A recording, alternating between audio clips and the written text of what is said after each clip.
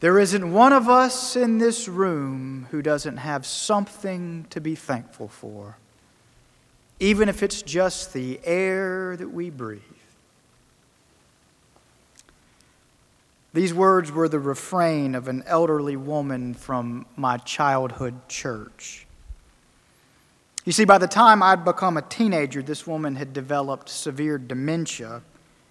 And thus, over the course of an hour-long prayer meeting, she would not remember what she or what anyone else had already said. And thus, she would say at least 3 times per prayer meeting, there isn't one of us in this room today who doesn't have something to be thankful for, even if it's just the air that we breathe.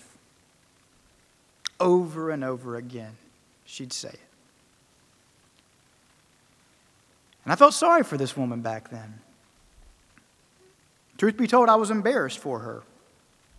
The way her reiteration of these exact same words made clear to everyone else her inability to follow what was going on. I pitied her.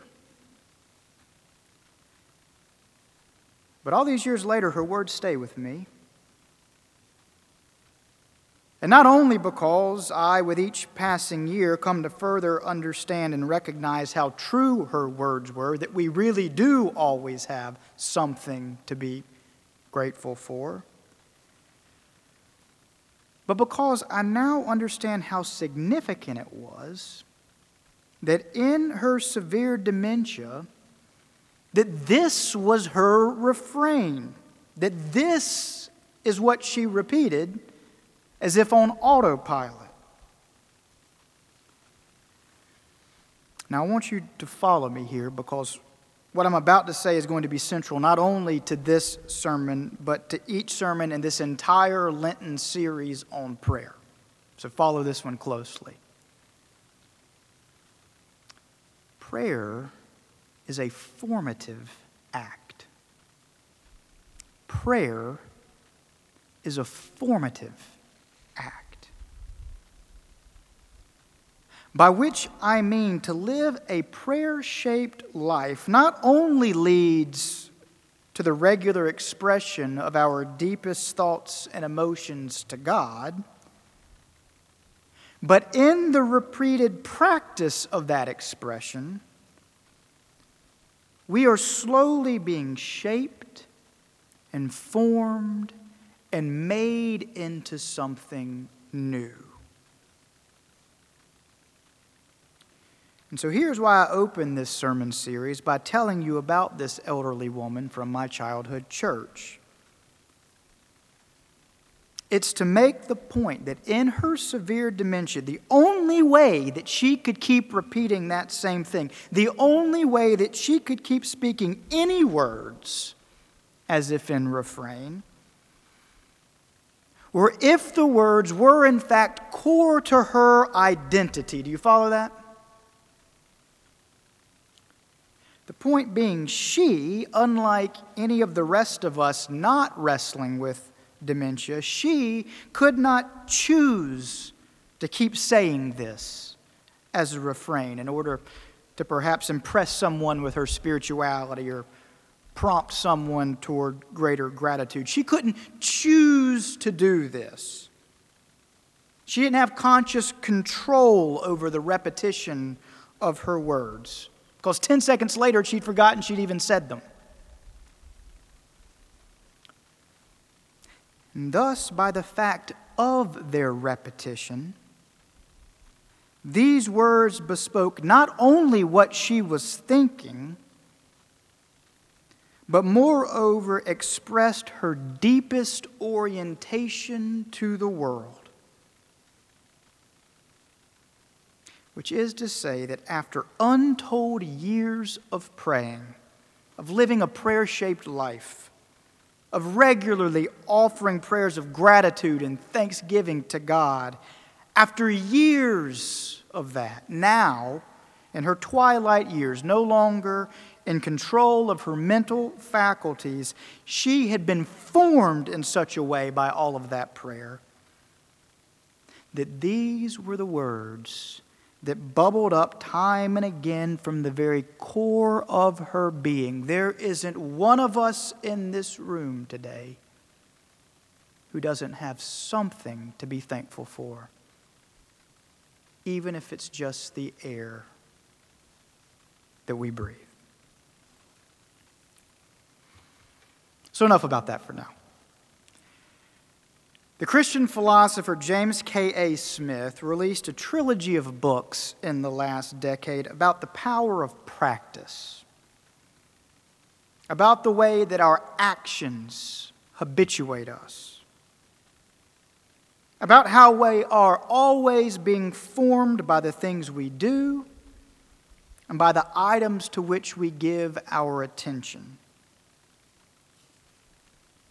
We are not just thinking things, Smith explains, meaning by that we can't just think our way into proper discipleship. That instead we have to embody discipleship. But crucially, Smith says, we are always embodying discipleship, whether we know it or not. We're always embodying discipleship. The only question is, what are we being discipled in? That is, what are we being formed by? What are we being shaped into? In this trilogy of books, Smith helpfully refers to our daily mundane actions as embodied liturgies, meaning constant expressions of that which really matters most to us as human beings. Embodied liturgies. And because I know that sounds a little abstract, let me give you an example of what Smith means by an embodied liturgy over against a mere professed belief. You see me standing here, this fancy robe on, my pious words about God and faith, and thus ideally you see an avatar for spiritual living. Ideally you see someone for whom prayer is a central element of life. And if so, you're right. I deeply do believe in the importance of prayer. I stand before you in this fancy robe and I profess that belief unequivocally. But then see now this. See this little thing? Recognize it? It's called an iPhone. Maybe you've heard of it. And you see on this iPhone, I have a weekly alert that tells me how much time per day I am spending on it. And you want to know what? I know that I don't tell you this proudly. The amount of time I spend on this iPhone, not on phone calls, mind you, just looking at things and reading things and consuming things. The amount of time I spend on this iPhone trumps the amount of time I spend each day praying by such a vast margin that I'm embarrassed to even say. Now, if you ask me which is more important to me, prayer or time spent on my iPhone, I would tell you prayer in a second, and I would mean it. But the reality is I'd be lying. Not on purpose, not knowingly, but nonetheless, I'd be lying. And not because I think prayer to be less important than my iPhone. Obviously I don't. But because my actions bear out which one is really more important to me. For as Smith says, we are not thinking things constituted by our professed beliefs. Instead, we are embodied beings, humans constantly being formed by and discipled by and ultimately defined by the items to which we are giving our attention. So let me tell you how this all cashes out. One Saturday last fall, our whole family was gathered in the living room, nothing going on and everyone bored. And it was a pretty day outside, so there were plenty of options for the kids to go and do, but they were instead lingering around in the living room with us. I myself was sitting in my chair reading a book when Ada approached me and said something to me that she's said countless times before, but this time, the significance of her words registered with me in a new and a profound way, and they nearly took my breath away. "Daddy," she said, "can I look at your phone?" Now, I'm a bad actor, so I'm not capturing this very well. But the emotion underneath her question was an admixture of boredom and exasperation. The implication being, well, maybe at least in the phone I can find something that will quell this feeling. So I said, "What do you want it for?" To which my 7-year-old shrugged and said, "I don't know. Maybe to look at some toys on the Target site."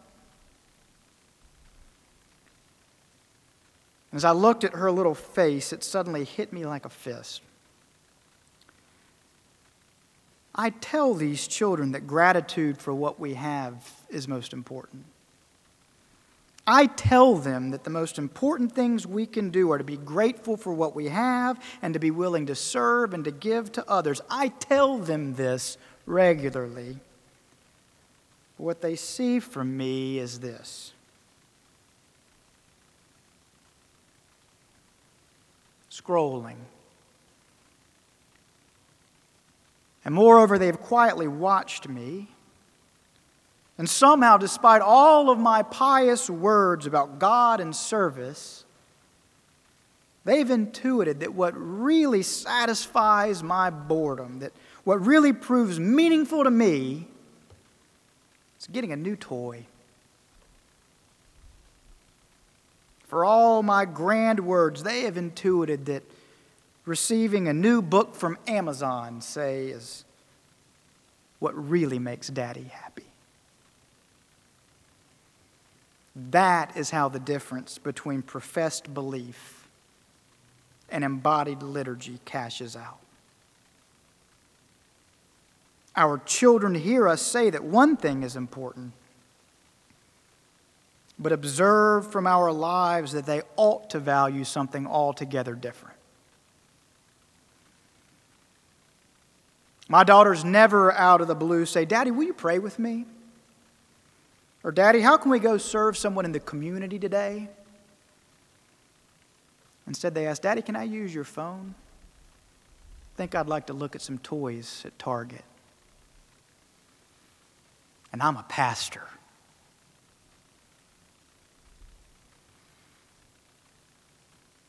Today's the first Sunday in Lent. And Lent is a season set apart each year for reflecting as the Christian church on our utter dependence upon God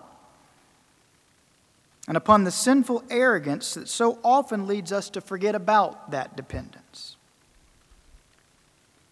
And this year, we as a pastoral staff have decided that a central way to remedy this, that is, a central way to remember our dependence upon God, is to refocus ourselves on prayer.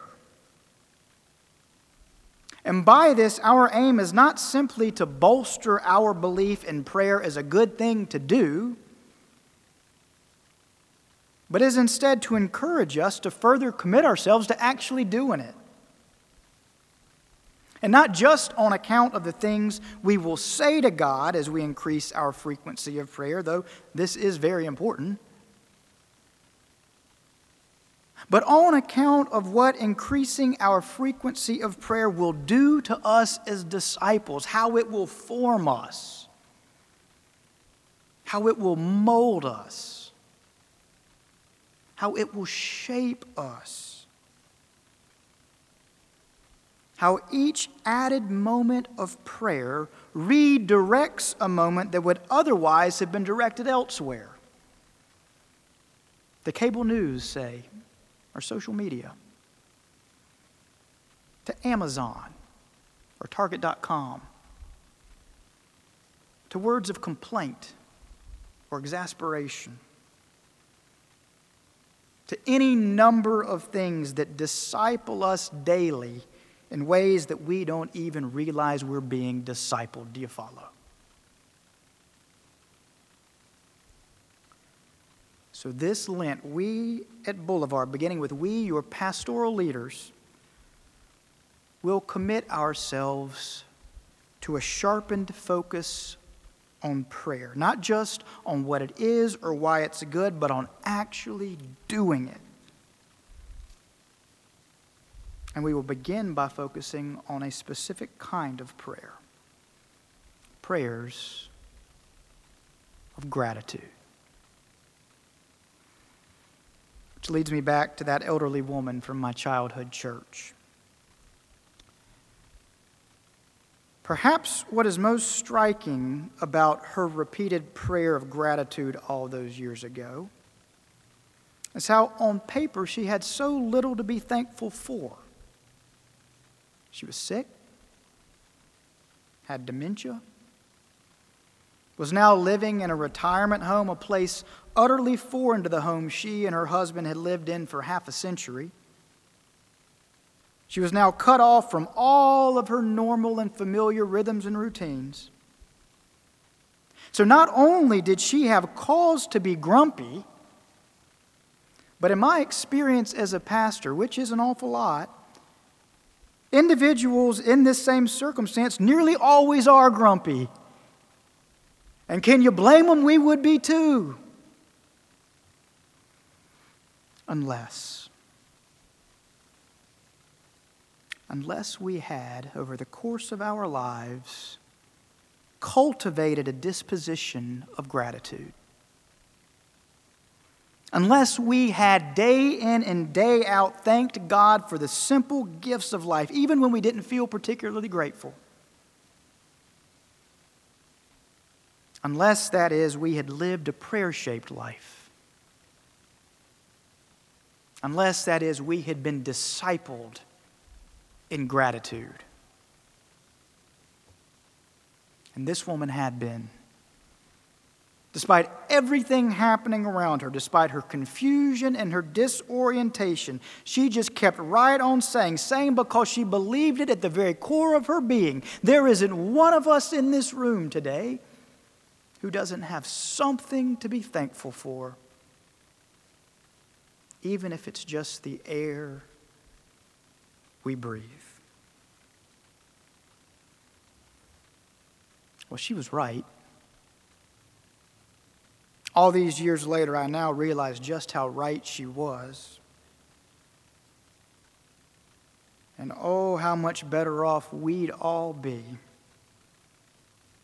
if we'd take heed to her counsel. Okay, so let me tell you something that reaffirms for me the point I'm trying to make, and that in so doing, hopefully, at least partially redeems me in your eyes as a decent parent and pastor. Now, unfortunately, I can't take credit for this. It was actually all April's doing. But it does go to show how deeply we are formed by practices and not by professions of belief. Okay, so here's the story. A few months ago, April and I were putting the girls to bed, and April suddenly said, "Why don't we all pray together tonight?" Now, this wasn't an entirely new thing. One of us has always said a quick prayer with the girls before bedtime. But here, in this moment, April was suggesting that we all pray, that we just have a little prayer meeting of our own right there in the girls' bedroom. So we did. And the girls' prayers were short and somewhat forced and uncomfortable. And I, your pastor, was all the while eager for the moment to end so that I could get back to my important reading. For you see, I'd had a really long and tough day, and I needed some quiet time to decompress. The martyr over here. And so we all prayed, and that was that, and it was all well and good. But then we did it again the next night. And then the next. And then the next. Till suddenly it had become an indispensable part of our daily routine. Something that the girls not only asked for, but in fact looked forward to. And with each passing night, I noticed that the girls' prayers were suddenly becoming less a list of their wants and more expressions of concern for people other than themselves. You see, they'd heard April's and my prayers each night for the hungry and the homeless, for the poor and the marginalized, for the lonely and the grieving. And they'd therefore slowly come to value those things as important themselves. To the point that Ada not long ago asked me out of the blue, "Daddy, think there's something that we could do to help the people in Anderson who don't have anything to eat?" Now, don't get me wrong, she still fantasizes about toys from Target. But you see, her vision of what matters most is slowly being reformed. And all because of the power of prayer and because of the daily liturgy of embodying it.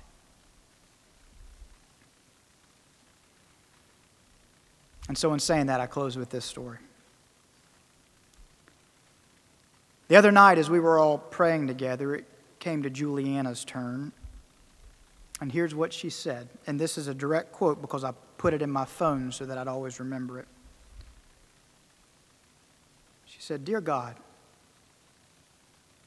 thank you for making more than one person so that people don't have to be alone.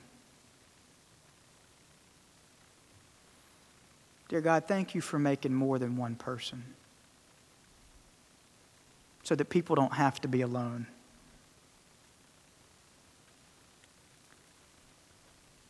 Dear family, even amid a pandemic, even amid a time of upheaval and disorientation, even amid all the difficulties and hardships that mark this life, even now, there isn't a one of us in here who doesn't have something to be thankful for. Even if it's just the air we breathe, or the fact that God made more than one person so that we don't have to be alone. Deep down, we all know this. Deep down, we all believe this to be true. So let us this Lent begin embodying that belief. And let us do so by offering such gratitude to God in prayer. Yes, this Lenten season, let us commit ourselves to living prayer-shaped lives, that in so doing, we might be formed into ever more grateful disciples. Amen.